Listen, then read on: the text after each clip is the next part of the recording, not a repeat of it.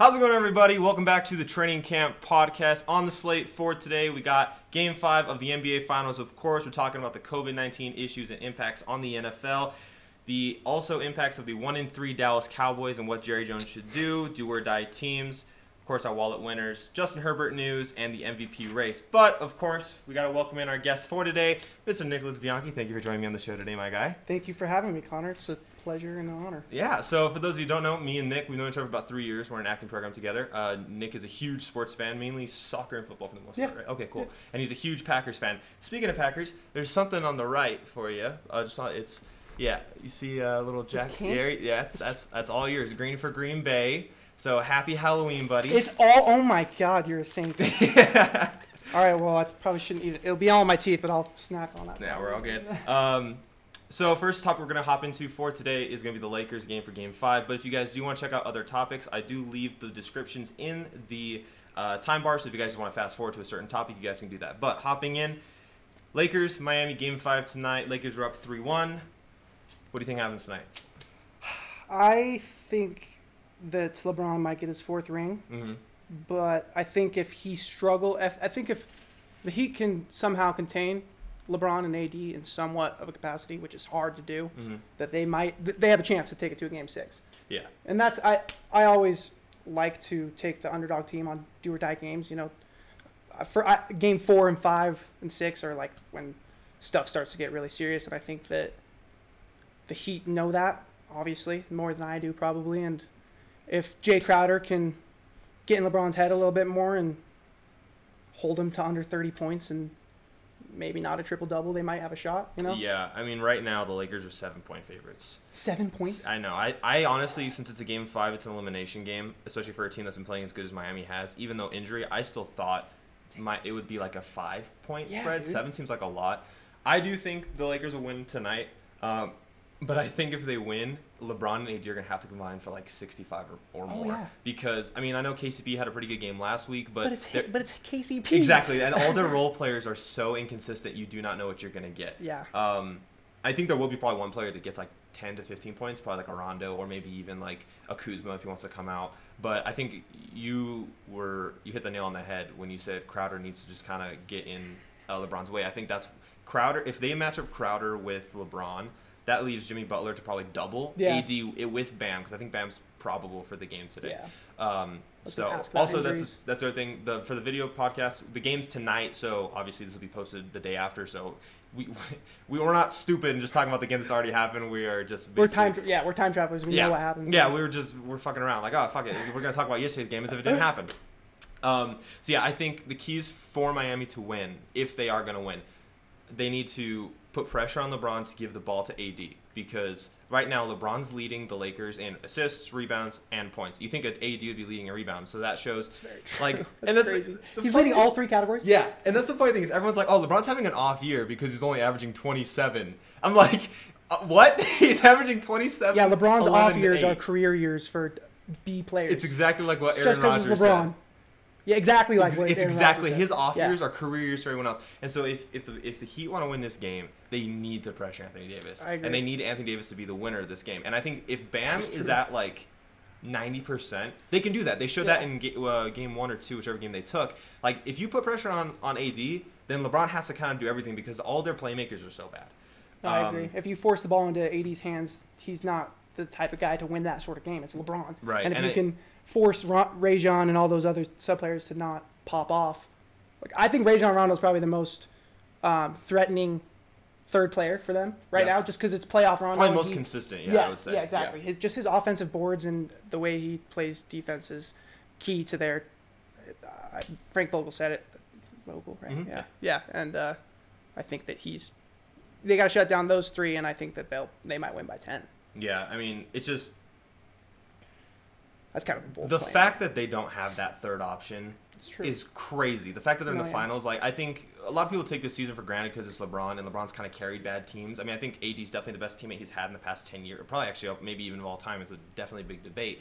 But like the other teams LeBron's have at least had like some depth. This team has no depth at all. They get their second team in there, and you're kind of just holding on to whatever lead they have, or what how close their second team can play But And no, that's the you're thing completely is, right. they need to limit how often their second team plays because Miami's second team can pop off. I mean, if Hero and Robinson shoot like 45% from the three, and Hero can pop off for maybe like 12 to 15 points, and Bam can get 15 or more, then this game should be an easy win for Miami. It's because of the depth. But man, this is the last game. This is a game that can end the bubble. LeBron can go home to his kids finally. This is a game that LeBron might play 48 minutes. Like, he might not step off the court. It's true. I think he's averaged 40 this series, which makes sense. It's LeBron, but right. I think Jimmy Butler and the Heat don't. I think it's kind of a slap in the face just to lose one game or to win one game in the finals. I think it happened to LeBron in 2018. Yeah. After they beat the Warriors in that 7-game series, and he left immediately. You know, shit just kind of hit the fan after that, and it's just kind of a slap in the face. And I don't think teams want to go out like that. And I think if they do take it to a game 6, they'll get beat definitely. Yeah. They're not going to take it to a game 7, in my opinion. Oh no, there's no way. No. I think you're absolutely right. The series either ends tonight or next week. Sure. Even if like Miami let's say in a hypothetical they blow out the Lakers tonight, people are going to overreact and say, oh, they could push this 7, but they won't because LeBron, he wants to go back to his kids, but he wants this championship. I mean, in an interview, I think it was earlier today, he said like LA doesn't give a fuck who you are unless you win a championship, which is so true. Yeah, and that's why everybody loves LeBron, because he has those championships, and he knows he has the potential. He's going to win it with his third team, and he's going to solidify himself as the second best player ever. And I mean, he should be I'm not going to go there, but is he your 1 or is he your 2? He's my 1. He's my 1 as well. I mean, I never watched Jordan play. I'm not old enough, obviously, but my dad went to Game 6 against Michael Jordan. He watched him all his life, and he still puts LeBron ahead of him. I mean, my dad, he bases it mostly on athleticism. Purely, LeBron's a freak. He could go play tight end in the NFL if he wanted to, but it makes sense. I mean, playing one-on-one, I personally don't think Jordan's going to score 11 points to a game of 21. Yeah, I think, and just LeBron, he like leads categories like everything in the playoffs. He's like top 10 in every single category. Right. So yeah, he's going to get number 2 in assists. He's going to. He's going to probably finish number 1 in points. Oh yeah. He's going to play until Bronny plays, which is 5 years from now. And so yeah, it's 3 years from now. So. Anyway, how old is he? 39. LeBron, 37. He's 37. Okay. Wow, so he has 5 more years. It would not surprise me if he played to 45. I mean, he's probably going to have 3 more all-star top 5 player years left in him, and then it just kind of goes off. But God, it's crazy. Him and Brady just chilling in a anti-age machine. Yeah. Seriously, bro. Speaking of the NFL, big news was announced yesterday. So Tennessee has had 2 straight weeks now of multiple COVID-19 positive tests. So as of right now, the game yesterday got pushed to Tuesday against the Broncos, I think.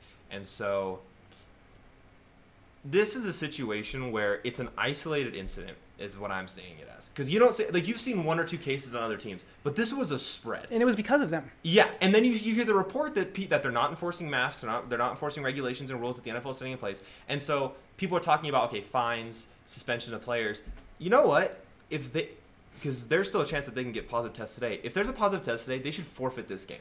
I agree. Because that's not fair to the Buffalo. It's the Bills. They're playing the Bills. It's the Bills. I was going to say they beat the Broncos. Yeah, a couple weeks ago. Week 1. For week 1, yeah. And they should have to forfeit that game. They honestly should. It's not fair to the Bills. I mean, and even though I'm a Steelers fan, it wasn't fair to the Steelers because Steelers had a week 9 bye, which then got moved to week 4. Right. Which is the worst thing ever because then you have to play so many years in a row, or so many weeks in a row. It's 14. And if they make the playoffs, then they're playing, they're probably, probably not going to win that. That's a tough division to beat the Ravens in. So if you hit the wild card, that's another straight week. You don't get the bye. Exactly. If you go to the Super Bowl, I'm not saying they're going to, but if you do, that's 20 weeks in a row of just playing football. I can't even imagine how that would. No preseason, all these injuries. Yeah, Seriously. That's fun to deal with. So it's just, I don't think it's.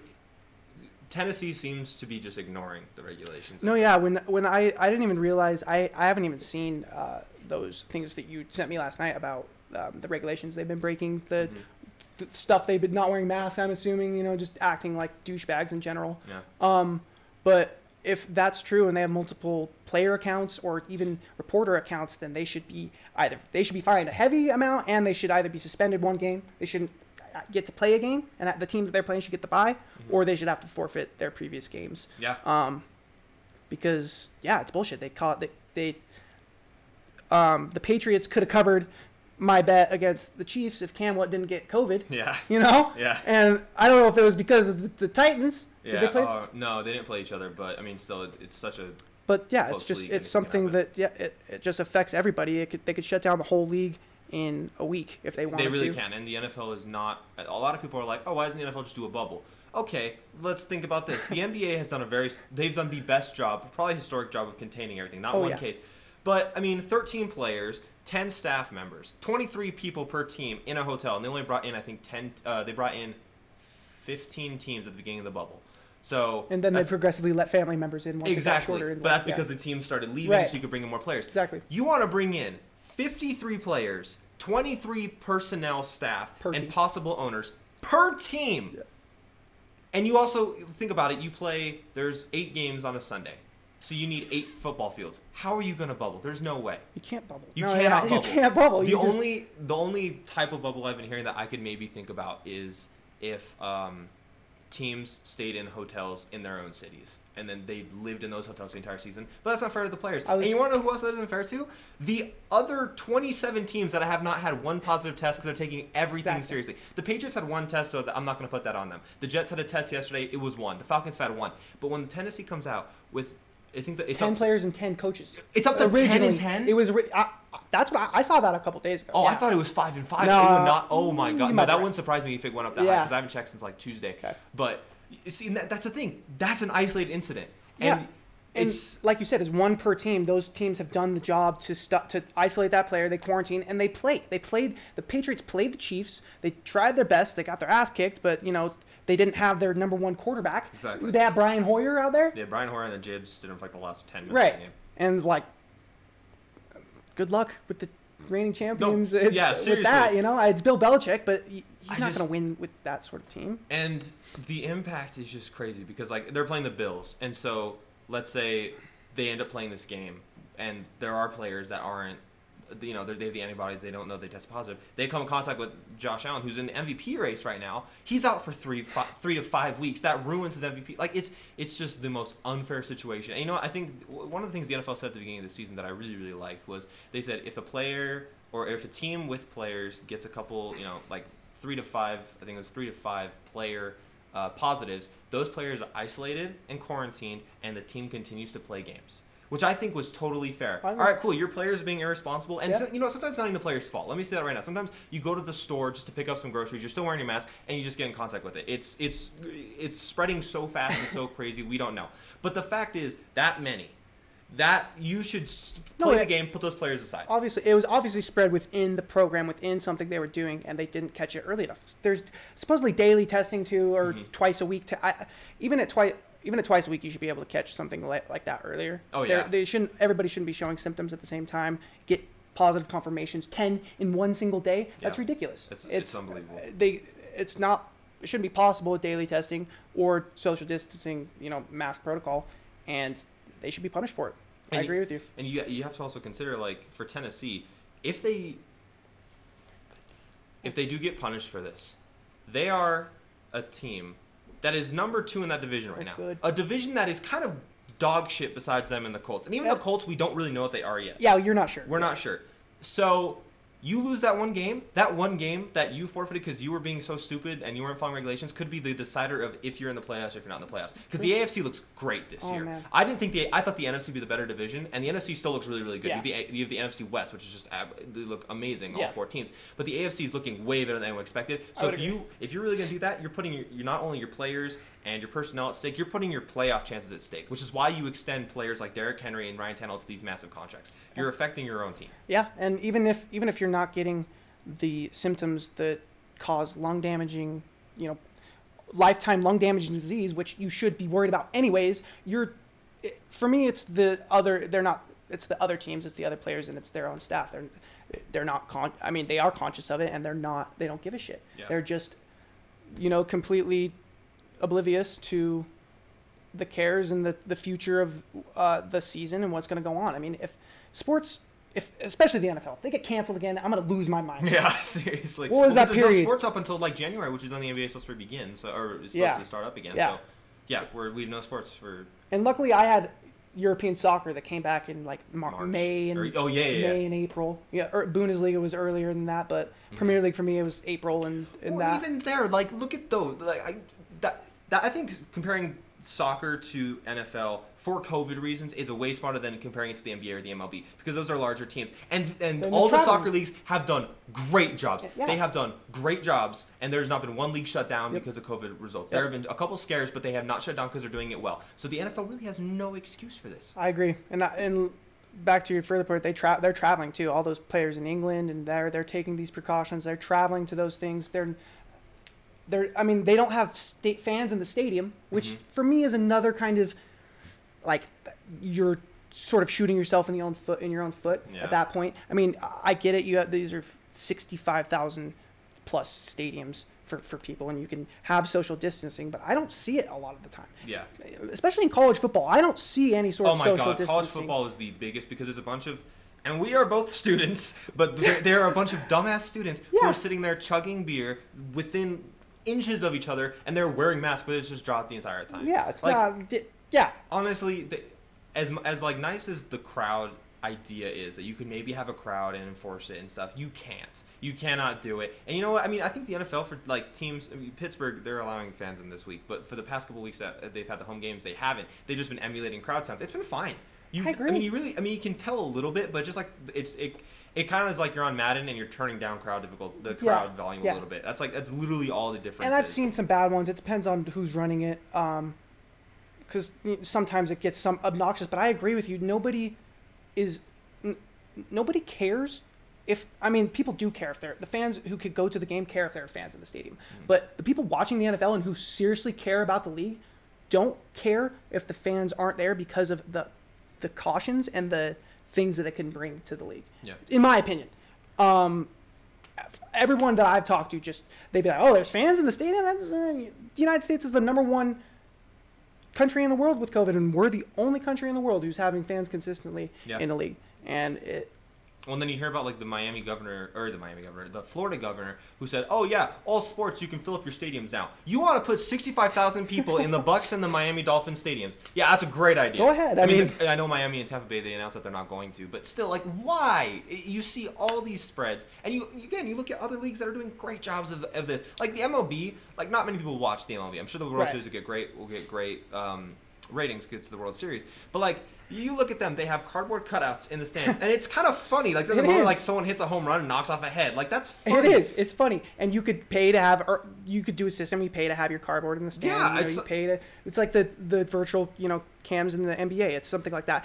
If you're going to have fans in the NFL, you need to have the plexiglass they're putting in schools. Yeah. And people enforcing the 6 foot parameter that needs to be set. And I don't know. It's such a large process that, for the financial stake of having a tenth of the fans you can have, it doesn't seem like the benefit outweighs the risks it brings. Yeah, that's the issue. I think most people, they just put finances over people's health because they're just so greedy, and it's really frustrating. Oh yeah, and the thing is they have no foresight. If they have an outbreak in their place and they manage to shut down the season, they're going to lose 10 times more money than they would if they wouldn't have done it in the first place. But it's up to them, and if they think they can handle it, then most teams have done well.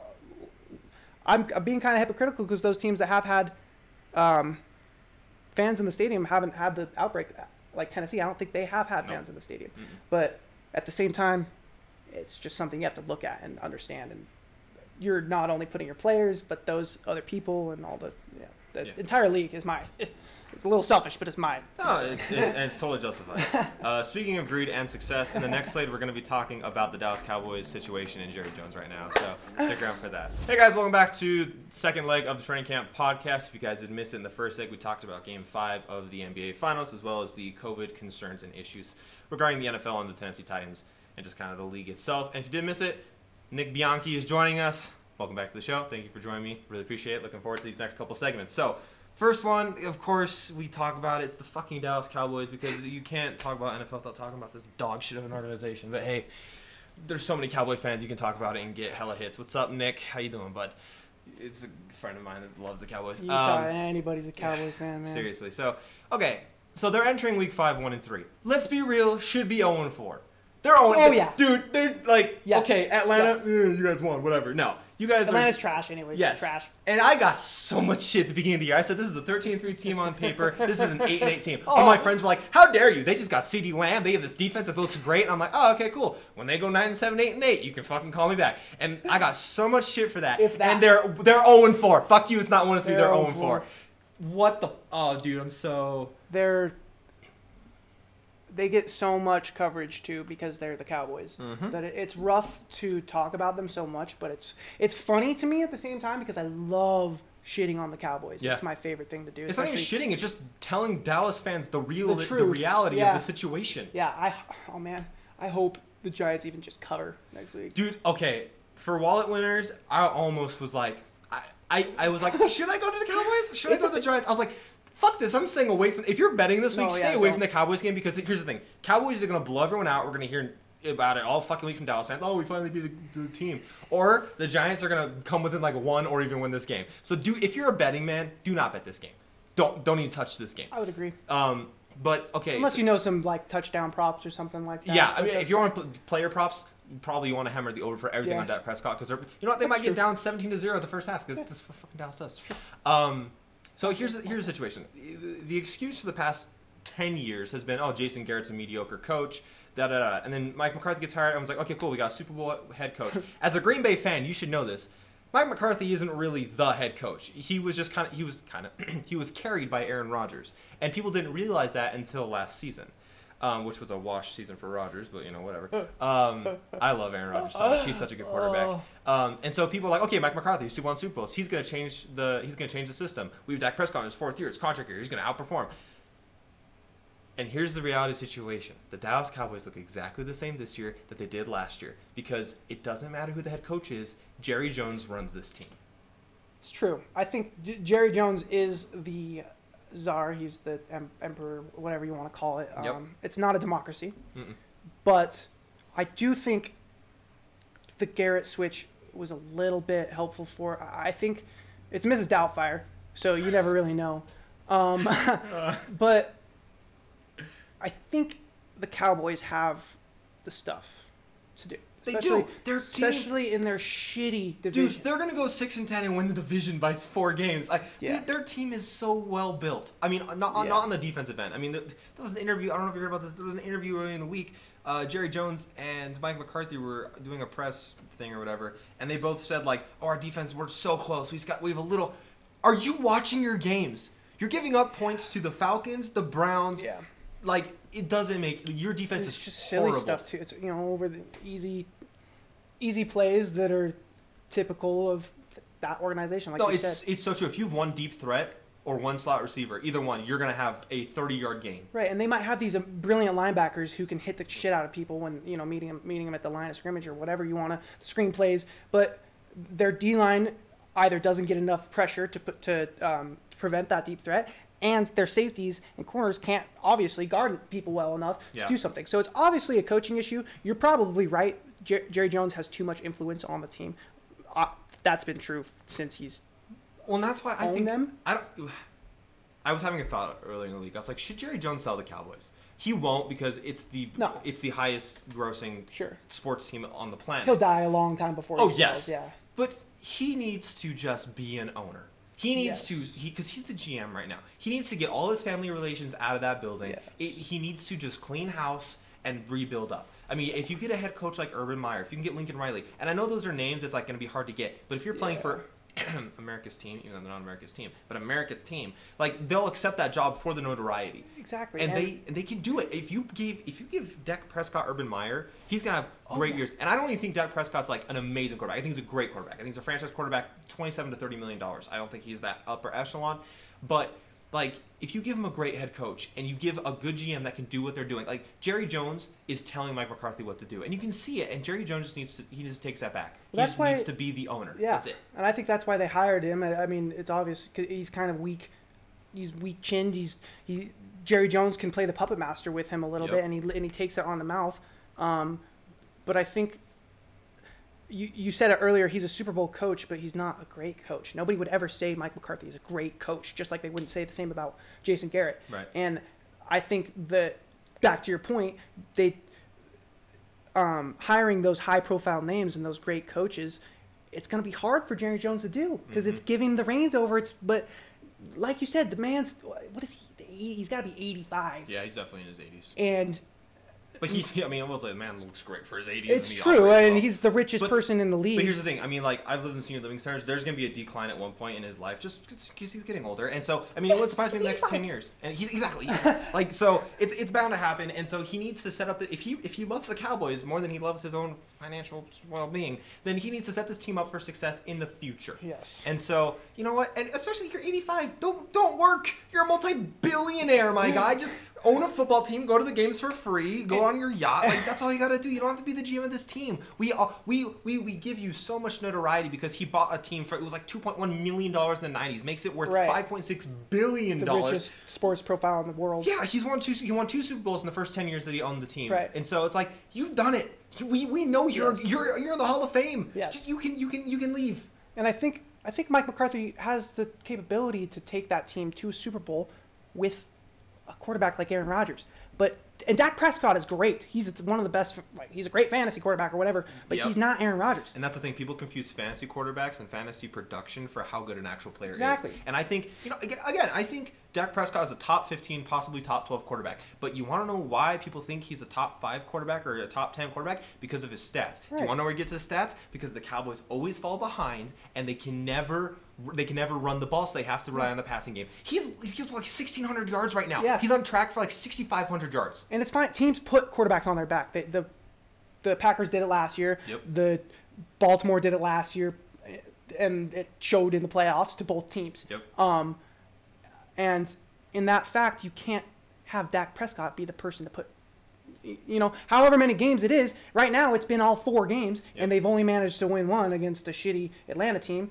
And if that's going to be the case, if Jerry Jones would have said at the beginning that this was his plan, that they're planning for the future now, and they're doing this, not all this garbage about how good their defense is and how good they can be, it would make more sense to me. If they're planning for the future now and they're 1-4, that's great for them. Then that's what future teams do, is they have a horrible season, they get a nice draft pick, and then they, but that's not apparently what Cowboys are doing. They're still steadying on. I mean, it's good for their division that they have the record they do, and they could very easily, like you said, come back and win that division. Yeah. But to me, they're not a good team by any means. Yeah. Like they and I think, say they are. Like, one of the arguments Cowboys fans have is, Dak Prescott leads the NFL in the past 5 years in comebacks. You want to know why? Because they're always down. Yes, you're going to lead when you're always losing. Yeah. Like, and again, this is a team last year that should have gone 13-3. They went 8-8. Right. This is the team that the year before should have gone 13-3. They went, I think, 10-6. They lost a game to the Jets and the Giants. So they lost a game to the Jets. And they have Zeke, man. Zeke's been he's been a top 3 running back since he's been drafted, and they have one of the best. They have had the best O-line. Since Tyron Smith's out for the year. New report out today. See that, their actually. left tackle is out for the year. Not anymore. They lost Zach Martin, their star center, because he retired. Dude, this team's falling apart. Yeah. Dak Prescott has been graced with like the best O-line, the best running back. Like Zeke if you're the Cowboys and you want to be successful, Zeke should be averaging 120 yards a game. And 2 touchdowns. Because their O-line's great. And then you know what? Dak only has to throw for 250 and 1. If even that. That's all you need. He could run for 52. He has that But they never use his mobility, which is the most underrated part about Dak Prescott. Exactly. He's mobile. His first year, we saw that. Yes. He could do what Lamar Jackson does, but be smarter about it, I think, because he's a smart player. He's a good B+ quarterback. Mm-hmm. And you have Amari Cooper, you have Ezekiel Elliott, you have that big 3 of offense, and it just simply, it doesn't work for them. Their offense can't keep up with how many defensive points they give up, or just the lackluster mindset they have of not finishing through in games. I don't know if it's a confidence thing or if it's a simple a balls thing where you just can't finish. You don't have a Pat Mahomes, Andy Reid gene in you. Yeah, I think that's Dak Prescott's a good quarterback. He's not a franchise-changing quarterback. I think that's why, like Trevor Lawrence, I'm not worried about wherever he goes next year. If he goes to the Jets, he's a good enough quarterback where he can transcend that franchise. Dak Prescott's not that player. And this is another one of the arguments I put out. Okay, cool. People are like, let Dak go into free agency. He's going to just get his bag somewhere else. Who's going to pay him $40 million? I'm serious. Give me a team that's going to pay him $40 million. I would like the Broncos to do that. Oh, that's a Bronco move. John Elway would. It is a Bronco move. What team is going to be like, okay? I don't know. They wouldn't do. I don't think they would do that. You're right. Because I don't think he's worth that much money. He's not. He's worth that much to the Cowboys. He's worth that much to the Cowboys. Yes. Or no, sorry. He sees him worth that much to the Cowboys, Maybe but he's not. Like Miami next year? I could see like Miami. Someone If like Tua's bad, I could see. Oh, that. I forgot about fucking No, Tua, but if man. Tua, because they're probably gonna start him in a couple weeks. Oh, yeah. He's been practicing more. If Tua's bad, Miami might put in like a 25, $30 million contract deal for Dak. No one's paying 40. I hate talking. Okay, well, so anyway, No more Cowboys. Yeah, so Dallas is in a do or die situation. So we're gonna hop into our next segment with that Halloween theme is spooky, do or die. So I'm gonna give Nick some teams. He's just gonna tell me if they're do or die. Do is basically you need to make a push. You need to change up some schemes. So if you want to push towards the postseason, die of course. Just accept your fate. You're gonna be bad and use the season to progress players. So first team, Jets. Die. Yeah, Giants. Die. Falcons. They're good enough to do, but they're gonna die. Yeah. Texans. Do. Yeah. Jags. Die. Vikings. Die. Real? Ooh, okay. Yeah. Lions. Die. Yeah. Broncos. I think they should die, That division. but is they're just- gonna try to do. Yeah. Yeah, they might. They're gonna win. They're gonna win a couple non-conference games, and they might beat the Raiders once or twice, and the Chargers. Cowboys. Do. Football team. Die. Chargers. Die. Ooh, Bengals. I think their division's too tough. They're gonna die. Yeah. Eagles. Do. Okay. So here's my biggest team that needs to do is the Texans. Yep. And let me tell you why. Like, here's the thing. You know what? They're 0-4. Maybe they should just tank for next season and just draft. Guess what? They don't have their first and second round draft picks for next year. So, they played the Jags this week. This is a huge game because if they go 0-5, they die. They die. Yeah. And so they need to do. They need to push because I think this is definitely a division that they can win. I don't see the Colts winning more than 10 games. I don't see the Titans winning more than 10 games. So it's not they should do. They have to do. Yes. They have no choice right now. I would agree. I think that they got rid of Hopkins. They got rid of, and they just, which was Bill O'Brien's fault, and which was, it sucks. But like you said, they don't have their picks next season, so they can't really die. Yeah, they have and I think the next season they don't have their second rounder. Right. So they got rid of 2 picks and I think for David Johnson. No, they gave 2 seconds for Hopkins and Johnson, I think, and then they gave the first for Larry Tunsil. Okay. So I like David Johnson. I think that he could pop off this week. He was a free agent in my fantasy league, so I picked him up. Wait, what? Wait, no, I traded for him. Okay. I was like, what? I picked up an injured. It doesn't matter. Do you want to hear a trade I did yesterday? I'm really proud of. Yes. I flipped Montgomery for Ronald Jones, Deontay Johnson, and J.K. Dobbins, and then I flipped Ronald Jones and Deontay Johnson and James Conner for Kareem Hunt and Stephon Diggs. How did you... Well, they gave you all those players for Montgomery? What's up, Nick? Are you the... Nick. So my friend Zach wanted Montgomery, so he gave me those 3 players, and then Nick was shopping Hunt. Who's the leader of your league and lets this shit go through, man? Nick's the commissioner. Oh, that makes sense. Okay. Okay, so... And then for me, the team that needs to die. I was high on them at the beginning of the year. They were one of my sleeper teams. I was wrong. I'm not going to lie. I was wrong. I think the Falcons need to die.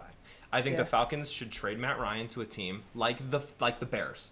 I think if Matt Ryan goes to a team that actually needs a quarterback that can compete, like we saw the Bears do last night, that would be great. That's a good pick. But you know what? Like the Falcons, it was a good experiment. It was great. Like getting Todd Gurley, getting this great wideout. But your defense is so dog shit that there's no. It would not surprise me if Carolina put up 35 plus on them this week. Oh, wow, that's gonna be a shootout. Yeah.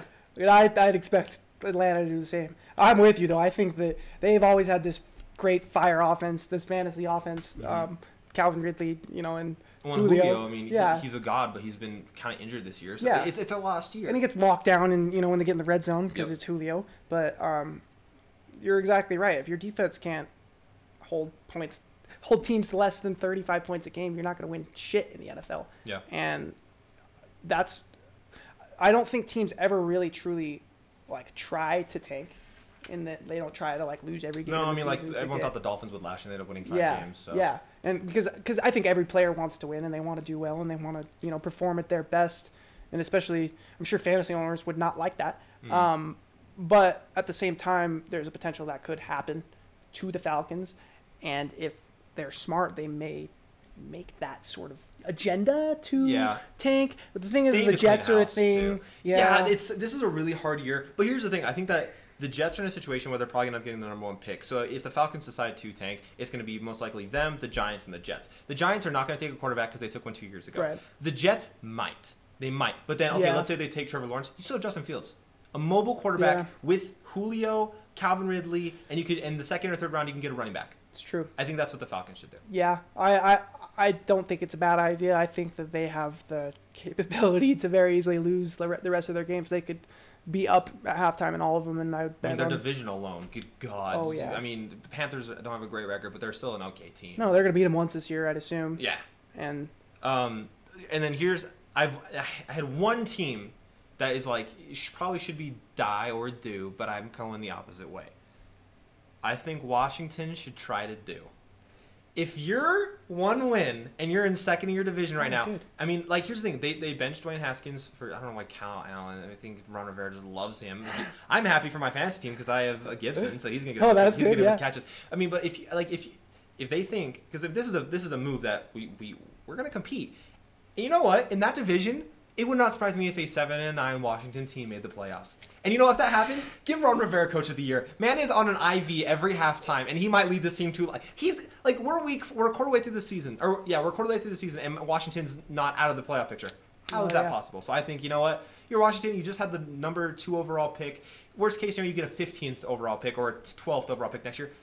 Fuck it, do. but you're right. There's 2 wild card teams this year. You could very easily beat out the other.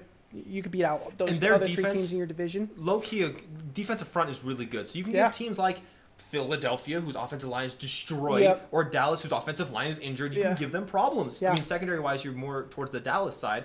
You have like Quentin Dunbar and stuff like that. But The thing for me is Ron Rivera. He's a great coach, and yeah, it's Riverboat Ron. And I can't believe that Carolina got rid of him last year when they did. It was the stupidest decision. I think Carolina's like, we should clean house, which made no sense. You look at Cam Newton It right now. just You look at Ron Rivera. It didn't anymore. I mean, they put everything on McCaffrey, and now they can't put everything on anybody.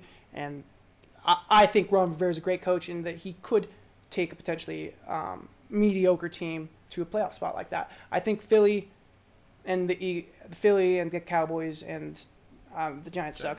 But I think the Eagles and the Cowboys both see that same situation, and they both are kind of licking their chops and saying that if we can beat each other, the Cowboys and the Philly, if they can beat each other either once or twice, that we have a great shot of facing a wild card team in the first round rather than being that wild card team or not even very easily missing out because you're 1-3, 1-4. All right, so in the next leg of the podcast, we're going to be talking about the impacts of the Justin Herbert decision made by the Los Angeles Chargers, as well as our discussions for the MVP race we got going into Week 5. So stick around for that. Welcome back to Leg 3 of the Training Camp Podcast. You guys didn't miss it. I'm not going to recap everything. You guys can just text the little scrollies. We talked about a lot of stuff. Don't worry about it. So this leg of the podcast, we got the Herbert outlook after being named the starter and then the MVP race. So the first we're going to hop into is the Justin Herbert outlook. Dude, Justin Herbert looks phenomenal. I'm not going to lie. Okay, so this is we're both betting people. You know that because I do wallet winners. Degenerates. Yeah. Justin Herbert last week, his rookie of the year odds were like 1,700. This morning, plus 300. They jumped up 1,400 after He's the being the favorite? starter. No, Joe Burrow is with 150. Okay. He's tied with Clyde Edwards-Helaire for 300. Oh damn. But He's a rookie. Oh my god. so here's my question. That's good. That's Can good Herbert, value. Can Herbert do it? Yes. You think so? Yes. I think so too. Especially with those two. You want to know why I think he can do it? Because I'm not going to lie. I wasn't high on Burrow. I was like, Burrow's being overhyped. But Burrow's the real deal. Burrow, I love Joe Burrow. especially with the recent update to the Lamar injury, it makes me worried about the future for the Ravens. So I think the future of the AFC is going to be Burrow, Mahomes, Josh Allen, and How old's Derek Carr? He's not. He's not one of them. I don't think he's a future. I think if he goes on a different team. I think if Herbert has a good year, you I throw think him in Herbert there. gets put into that. Because here's the thing. Here's why I think Herbert wins Rookie of the Year. Because the Bengals are going to win 4 or 5 games. Yeah.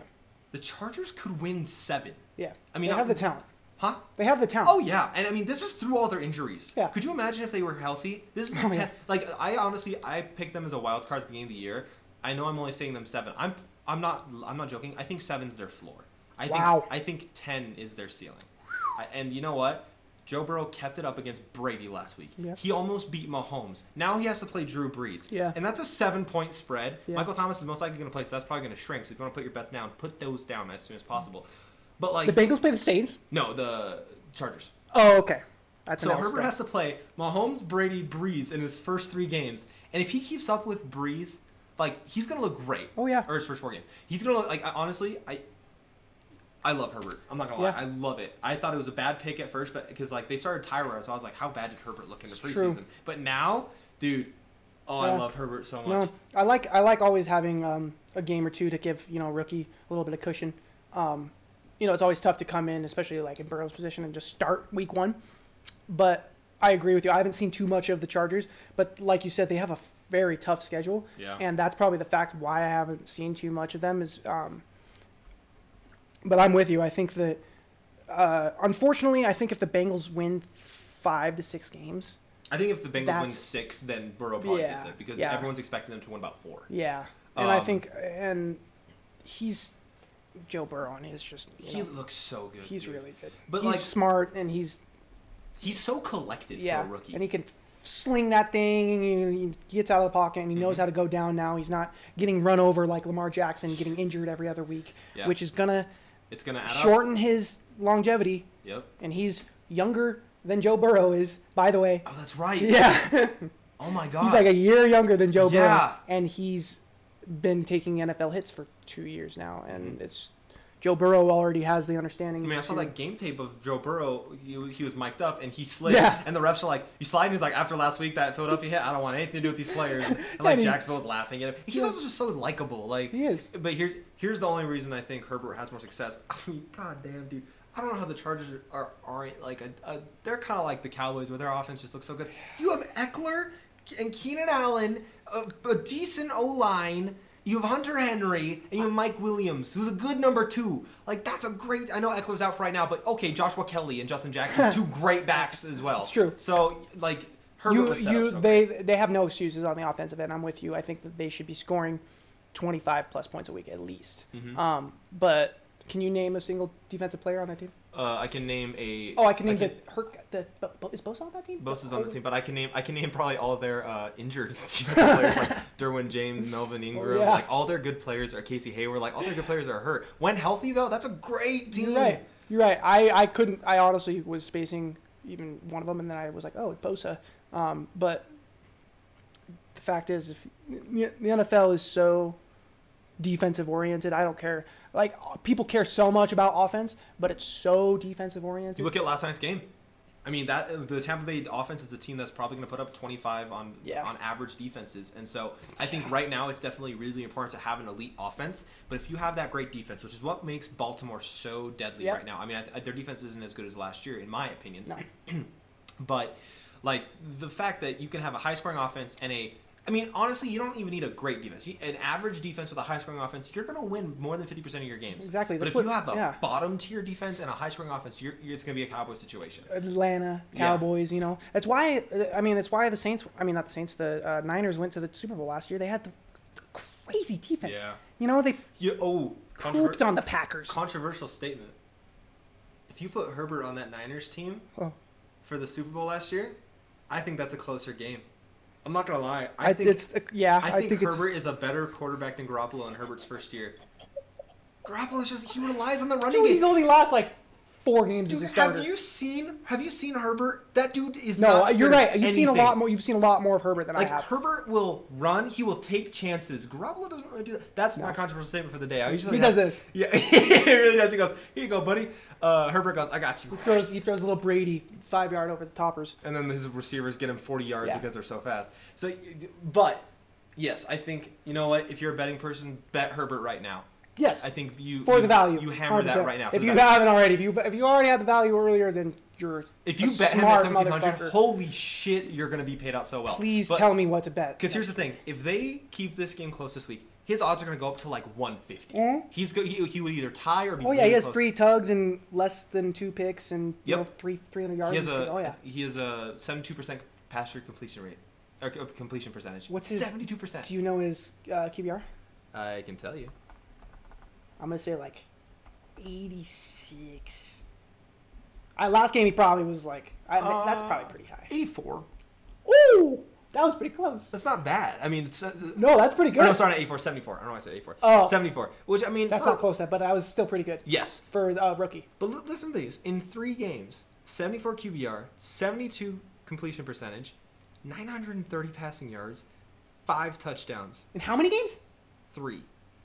Ooh. Against Tampa Bay, who has a great defense, Carolina, who's a shit defense, and Kansas City, who's a great defense. He has 2 more touchdowns. He's the favorite right now. Oh yeah, for rookie. Yeah, I think you're absolutely right. I think you know what? He's gonna pull ahead in 2 weeks. No, I'm serious. I think who do they play? Justin Herbert, offensive rookie of the year. That it wouldn't surprise me. I mean, that's something. If you told me, oh my god, listen to this schedule. After the Saints, Jets, Dolphins, Jaguars, Raiders, Broncos. You need to bet. Oh yeah, Justin do Herbert it right now. Yes. Because the Saints game is probably going to drop his odds a little bit if they lose. Yes. And then, Bills, Patriots, Falcons, Raiders, Broncos, and then with the Chiefs. That is a stretch where Herbert can win almost all those games. Yes, I was wondering why they had such a tough beginning schedule, but that makes sense now that they get this light load the next 6 to 7 weeks. You have to face. Other than the Saints. You have to face the Chiefs twice a year too. Like that's just such a shit situation. Yeah, 2 L's. Unfortunately. Speaking of the Chiefs. Mahomes is the 3rd highest odds to win the MVP right now, behind Rodgers, who's at 2, and Wilson at 1. Now here's my question. I love Mahomes. I think Mahomes is the best quarterback in the NFL right now. I think he's the future of the NFL. I think he's going to shatter all kinds of records. In my eyes, he's like already pretty close to a first ballot Hall of Famer because he's so young and done so much. Mahomes shouldn't be 3. I think Josh Allen should be 3. Josh Allen right now is at plus 1,700 odds for MVP. Wow. And you know what? I was skeptic about it for the first 2 weeks because he didn't have great matchups. But after that Rams game, he's for real. He is legit. He reminds me of an athletic big man. The last 2 MVP winners have won it in their second season as a starter. Yeah. I mean, Josh Allen's in his 3rd because he was the same draft class as Did Lamar. he start his rookie year? He did. But still. Damn. But, like, he also started with a really bad team. Oh, yeah. And so... And they were good last year. And you're right. I said it in week 1. They're good. He's a good, big... He's got a strong arm. He's accurate. He moves when he needs to. And he doesn't take hits that he doesn't need to. And all that adds up with that Bills defense to winning that division and maybe even an AFC championship. Well, he's got the 2 things that every single quarterback wants. He has a dynamic running back. Like, Singletary's not great, but he's a great running back. He's all you need, though, yes, right? and then you know what? If you need a pass-catching back, they have Zach Moss they can throw to. But he has the 2 most important things. He has a deep threat in Brown, and he has a slot/other deep threat in Diggs. Diggs is actually multiversatile. Hey, could you imagine if the Bills actually accepted that Antonio Brown trade from 2 years ago? Oh, my God. Antonio Brown's stupid. So you know what? He's set. And this is his upcoming schedule. So they play the Titans on Tuesday, fingers crossed. Chiefs is going to be a real big game for them. Jets, I think they're going to beat the Patriots. Then they play the Seahawks, Cardinals, Chargers, Niners. So you know what? It does not get easy for him. No. But, like, here are the last 4.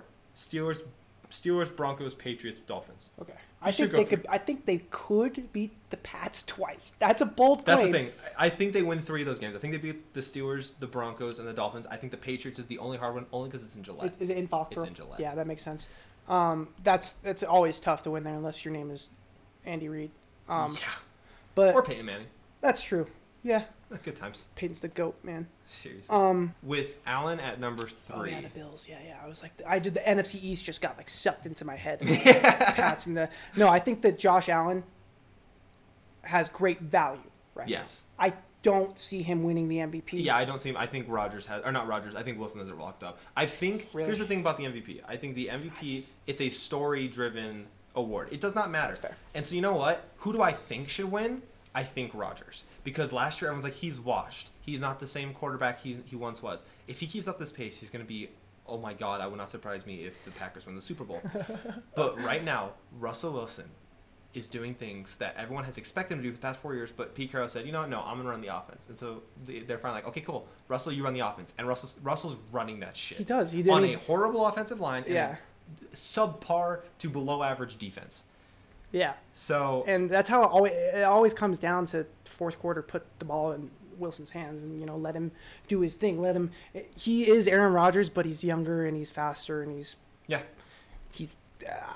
I don't know. He probably got more threatful people to pass to. He's got Metcalf. Exactly. That's the thing we were talking about weapons with Allen. Yeah. He has Metcalf, Tyler Lockett. He has Chris Carson in the pass game and in the running game. I mean, you give him 1 or 2 guards and tackles, and the dude will be 13-win team. I'm with you, and I think that if he has another, storybook season of, 10 fourth quarter wins, last second drives like he always does, that you're right, it's story driven. You could very easily have 10 less touchdowns than Rodgers and 3 more picks, but because the Seahawks win their division, and which they could, I think they could beat the Niners out very easily I think with all their the injuries. Yeah, that could happen.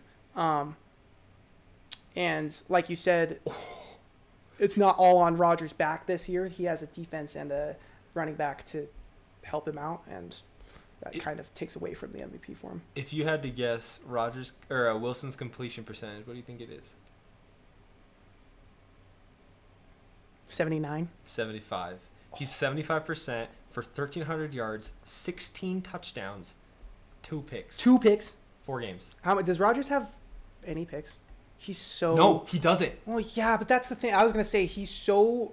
Oh my God. Rodgers is 70% completion, 1,200 yards, so he's only 100 below. 13-0 touchdown to interception ratio. How many touchdowns does Wilson have? 16.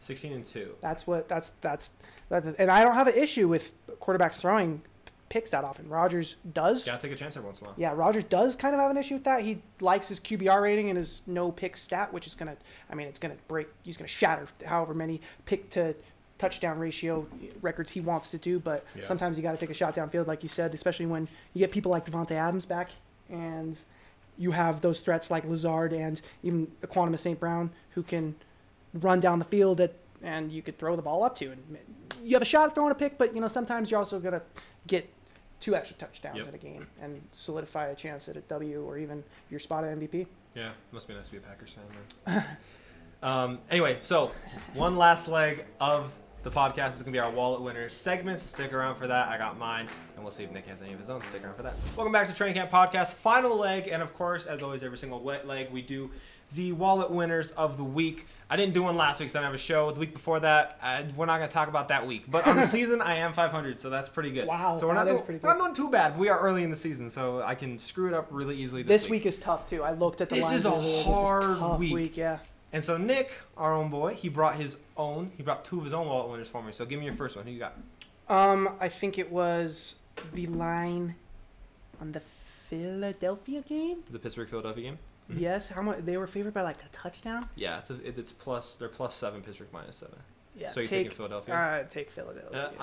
Here's a quick spoiler. That's one of my wallet winners. Oh, shit. +7 is... Well, no, and you know what? I'm actually glad you brought that up because this is one of the ones that I think is a harder bet. Most people can be like, oh, the Eagles suck. Yeah. You know what Pittsburgh does? They play down to their competition, and Pittsburgh has not found their offensive rhythm yet. Pittsburgh defense is great, but... And we said earlier, Philadelphia needs to win games if they want to make the playoffs. Yep. Which they can. They definitely can make the playoffs. They're number 1 in the division right now with... 3. They're 1-3-1. Yeah. Do you have them winning the game or just covering? I think they just cover. Okay. They could win, but the safer bet's just petting the points. And then I had the over. It was 44 points. We got the Indianapolis game's 47. Who are they playing? Cleveland. It was the Philly-Pittsburgh. It was the Philly-Pittsburgh. Yeah. So you spread and you say over or under? Over. Okay. Because it's 7 on. I use Bovada. And on Bovada, the spread is 7.5 points for. It's moved up to 7.5. Yeah. Oh. And that's going to change, I think, like you said, because people are going to bet. Well, the money's going to go into Philadelphia, so you know what? Yes. Oh God, Philadelphia might go to -8 by the end of the day. Yeah. And so you might want to wait for that. It might even, and I think towards Sunday it's going to drop. It'll go beneath 7. I think it'll go to 6.5. But right now the points are at 44, and that's the lowest of the week, I think. And I think that's. Yeah, I think that's an over. Yeah. Actually, I'd agree with you. I think that game. Well, I mean, my score prediction for that game was 30-24. Pittsburgh wins. So Philadelphia covers by 1. It's a 7-point. So I mean that's 54 points right there. So yeah, I think I agree. Pittsburgh secondary just kind of scares me a little bit. Yeah. I mean their pass rush is amazing, but their secondary hasn't been as good as it was last year. We haven't seen the sparks that we have from like Minka or Joe Hayden, and so. You know, I could totally see that. They're definitely get the over. 44 is a minimal. Yeah. For that's what I normally look at if I can't decide on a game, and I don't know why I suddenly like the Eagles too. But I think that if you look at all the points and you find the lowest one, if it's under 55 in the NFL, that's sometimes lick your chops at that, you know. So last week, the Niners-Eagles game. They reached 45 combined. The week before, the Bengals-Eagles reached 46. The week before, Eagles-Washington reached 44. And the week after that, the Rams and Eagles got 56. So that's probably why it's 44. They've only crossed the 50 threshold once. Yep.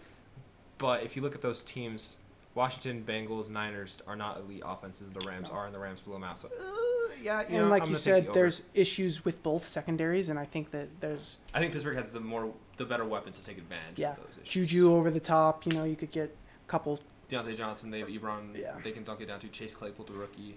I sometimes like to bet halftime spreads also because they're also going to be really low. What you got? And that one, I don't know if that one is any lower than 20. You might want to hammer that. It's 21.5. That's the over-under for halftime? Yeah. And I think that a team could very easily score 21 points in a half in the NFL, especially the Steelers. So, personally for me, that game... first half team, they're not the second half team. Personally for me, the safe bet on that game is the over. I would... if I had the money, I'd parlay it with the Eagles to cover. Do you know what's kind of a crazy bet right now that I'm saying? The first half money line is plus 950 for them to be tying at halftime.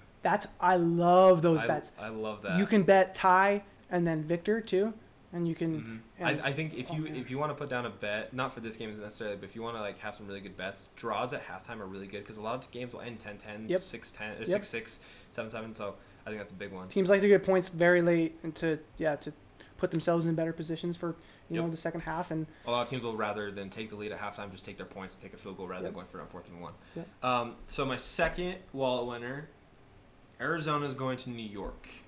Jets. As a -7. That's a good bet. And I have Arizona covering that. I think Arizona is going to win 28-17. That's an 11-point win. That's a good. I like that number. Here's why. The Jets gave up 37 points to Denver. Denver's offense scored 37 on that defense. Darnold's out, so Flacco's playing. Flacco's an okay quarterback, you know. And Arizona's offense is a total mismatch against the Jets' defense. Oh yeah, Arizona's offense is far superior to the Broncos, so that alone should, make them. In my opinion, it doesn't work like that, unfortunately, but I think that they definitely have more threats right now than the Broncos do for sure. And they're playing at a higher consistent level. The Jets have nothing to win. Even if they do win, they're not going to win. They have no chance of winning their division, making a wild card team. Yep. The Cardinals actually have a chance to make a wild card position. In the playoff. I mean, and it's just they have to play the Seahawks and the Niners twice. Yeah, they have 4 more games against those two teams, and that's just like they need to get as much wins as they can before that time, and I think they're going to try to do that. And you know what? If you're betting player spreads too, like I think Hammer Kyler's over for passing, Hammer is over for rushing, Hammer Hopkins over for yards, probably hammer the touchdowns as well. Like this is if you want to hammer the offense. Now the only way I can see the Jets putting up a fight is because Arizona's defense is average. I think they don't have a real big pass rush. Shout out to Lecky Fotu, who's their defensive tackle. Went to my high school. appreciate that. Hell yeah. But I mean, they don't really have a. I mean, they've Buda Baker, they have Patrick Peterson. That's really it, honestly. But yeah, I definitely think 7 is just. It's a lot, but it's not a lot against the defense they're playing. So I have Arizona covering 7. I like Second one, we talked about this earlier. I was gonna say it's a wall winner, but I didn't want to spoil it. Jacksonville's at Houston. Houston's -5. Oh yeah. It's like we said, Houston's a do or die right now. You could. I would throw alternate. I would lines. move that up to 6.5. If it's available 6 or 6.5, I would move it up to, because Houston needs this game. Yep. And you know what? I think Deshaun Watson. Reports are coming out that Deshaun Watson and Bill O'Brien do not have a good relationship. So you know what? I think Deshaun Watson's going to use this game as I think it's going to be a very Russell Wilson-esque game where he's going to be designing the offensive play calls. And you know what? I think Deshaun Watson's going to go. Oh, I think he's going to pop off too. And so it's not a blowout by any manners. By my score prediction, I have 31-24, so it's a touchdown. The only reason I think it's a touchdown is I think Jacksonville maybe gets a late game garbage time touchdown because they've been doing that every single week so far. Yeah, they got Minshew too, and he always likes to do his best, and they want to win just like any other team. Yeah. I was going to say, I think that a prop bet on a Deshaun touchdown, running touchdown, probably has decent odds. You could check that out. Yeah, definitely. I won money on Kyler Murray. I won $200 on Kyler Murray scoring 2 touchdowns early in the year. And those are always fun to look at. I've won more money on those this year than actual lines this nice, way. dude. So, yeah. And the only issue I have for Houston is their defense is really bad. Yeah. So, if you're Jacksonville, DJ Chark, James Robinson, and Gardner Minshew, just get him. He's got to flush out for the pocket, buy himself some time. They need to get some sort of run going against Watt, and then, I think they have a shot maybe. It wouldn't even surprise me if this is a 24-24 game and Houston has to get that game in touchdown. I don't think that's what's going to happen. The only reason I think it's going to be this close is I think, like I said, Jacksonville gets a garbage time touchdown that closes that gap a little bit. But you know what? 5 scared me. I think it was 4.5 at the beginning of the week, so it has stretched. Wow. And so 4.5 was kind of scary because I was like, okay, they're really expecting that little. But when they put it at 5, when it's not a half-point spread, I kind of trust it a little bit more. So yeah, I think Houston easily. I think you're right. Getting rid of a coach does something to a team, especially when culture. Especially when it's somebody who has the impact that Bill O'Brien did. He's the GM and coach, and you got homeboy, your D coordinator, who you're familiar with, and is your head coach. I think they are going to be comfortable and probably do shit on them. Yeah. So. Another 7-point spread. The Rams are going to Washington -7. This was a hard one for me. What do you think about? I looked at that too, and that was one of the smaller point spreads. Yeah. And I was looking at the over on that also. Well, the over/under on that is 45. Yeah, and that's always it's a tough number, and 7 points is a tough number to bet against also, especially when you have the Rams who can't really decide on. Is it in Washington? Yeah. That's another reason that if it was in LA, I would take it probably a lot easier. For sure. This is a hard one to swallow. It is. That's a difficult bet. I think that it could very easily go both ways, but I think the more favorable one is the Rams. And this is what led me to that. They made the quarterback change. Yeah. Now Kyle Allen he's a mediocre quarterback, but you know what he loves to do? He loves to turn the ball over. Yeah. After the first 3 weeks he was playing for Carolina last year, he started to turn the ball over a lot. And you know what? Terry McLaurin's a great wide receiver, but he's going to be matched up against Jalen Ramsey. And Gibson's a great running back. He's got to go against Aaron Donald in that front line.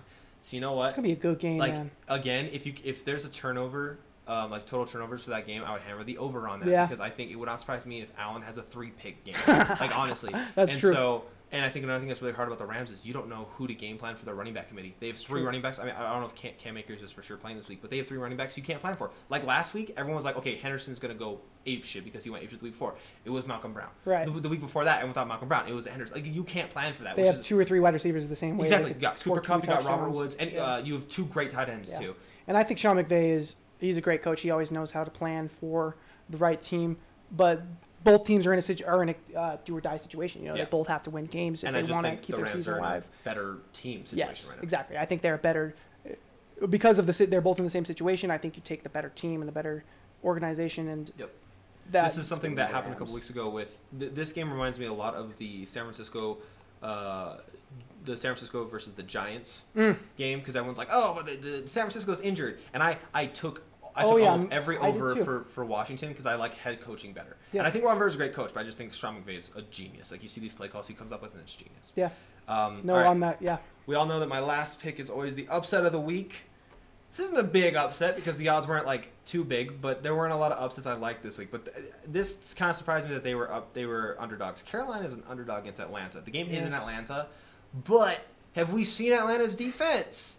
Atlanta's defense is bad, man. Yeah. And you know, I don't know. I think Mike Davis has done a great job filling in for Chris McCaffrey. Like, he's done a great job filling in for Chris McCaffrey. I haven't seen too much of Carolina, but I've seen plenty of Atlanta to know that any team in the NFL could beat them. Oh yeah, and you know what? What's the over? Any team in the NFL, and I think that's true at any point that a 1-6 team could beat a 5-2 team, whatever you want to do. But I think that Atlanta doesn't have it. The over/under for this is 53. Now, I am definitely, if my score prediction is anywhere in the ballpark, I'm going to hammer the over. I have Carolina beating Atlanta 35-32. It's going to be a high score. These are two horrible defenses. That's the thing. Yeah. Here's the only reason. If Julio was in, I would take Atlanta. But Julio's not going to play. Oh, wow. And did you see what the Packers did to Matt Ryan last week? Yeah. I'm not saying that the Carolina defense is anywhere near the Packers. No. But Calvin Ridley did not have one reception. Right. In the entire game. Thanks for that. I have him on fucking fantasy. He got me 0 points. Also, shout out to Scotty Miller, who got me 0 fucking points last night. One of my Todd leagues. Gurley, too. Appreciate. No, I didn't do. I think he might eat. I think Todd Gurley could very easily get a couple TDs. He doesn't remind me of Todd Gurley though. Like I don't think Atlanta's utilizing him as well as they can. He's a red zone right now. He's a red zone back, and I think that's what they should use him as. You're inside the 10. He can get you those 10 yards because he'll power through it. That's all the Rams did with him, and he was the leading touch. He was one of the 17 touchdowns in one season or something like that. You could. He was favored to score a touchdown a game. Now it's like if he gets the ball handed to him, everybody's like, who's got him on his fantasy team? Yeah. It's the best thing in the world. But no, I think that both of those teams are kind of obviously shit shows. Yeah. But as far as organizations go right now, I would say that Carolina knows where they're headed. They have a roadmap. Exactly. They have a plan, and Atlanta's like. They were in our do or die segment, so you don't know. And I think this is gonna be the start of that die. So. Yeah, and they'll see where their season goes, and if they have to revamp it, then good for them. Yeah. All right. Well, hey, thanks for coming on the show, man. Appreciate it. I had a great time. Thank you for having me. Of course, man. You can come on anytime you want. I mean, we got a long season ahead. We got plenty of sports to come up. I can't wait. So if you guys want to check out Nick, I will drop any links for like Instagram or Twitter you want to put. I will drop those if you want me to. Other than that, if you guys want to see Nick on the show again, just let me know. I'll definitely want to bring him on. It doesn't have to do with you guys. I just love having him on. Love talking sports with him. It's good to always have you around, dude. And yeah, I'm just gonna leave this podcast here. I'll see you guys next episode.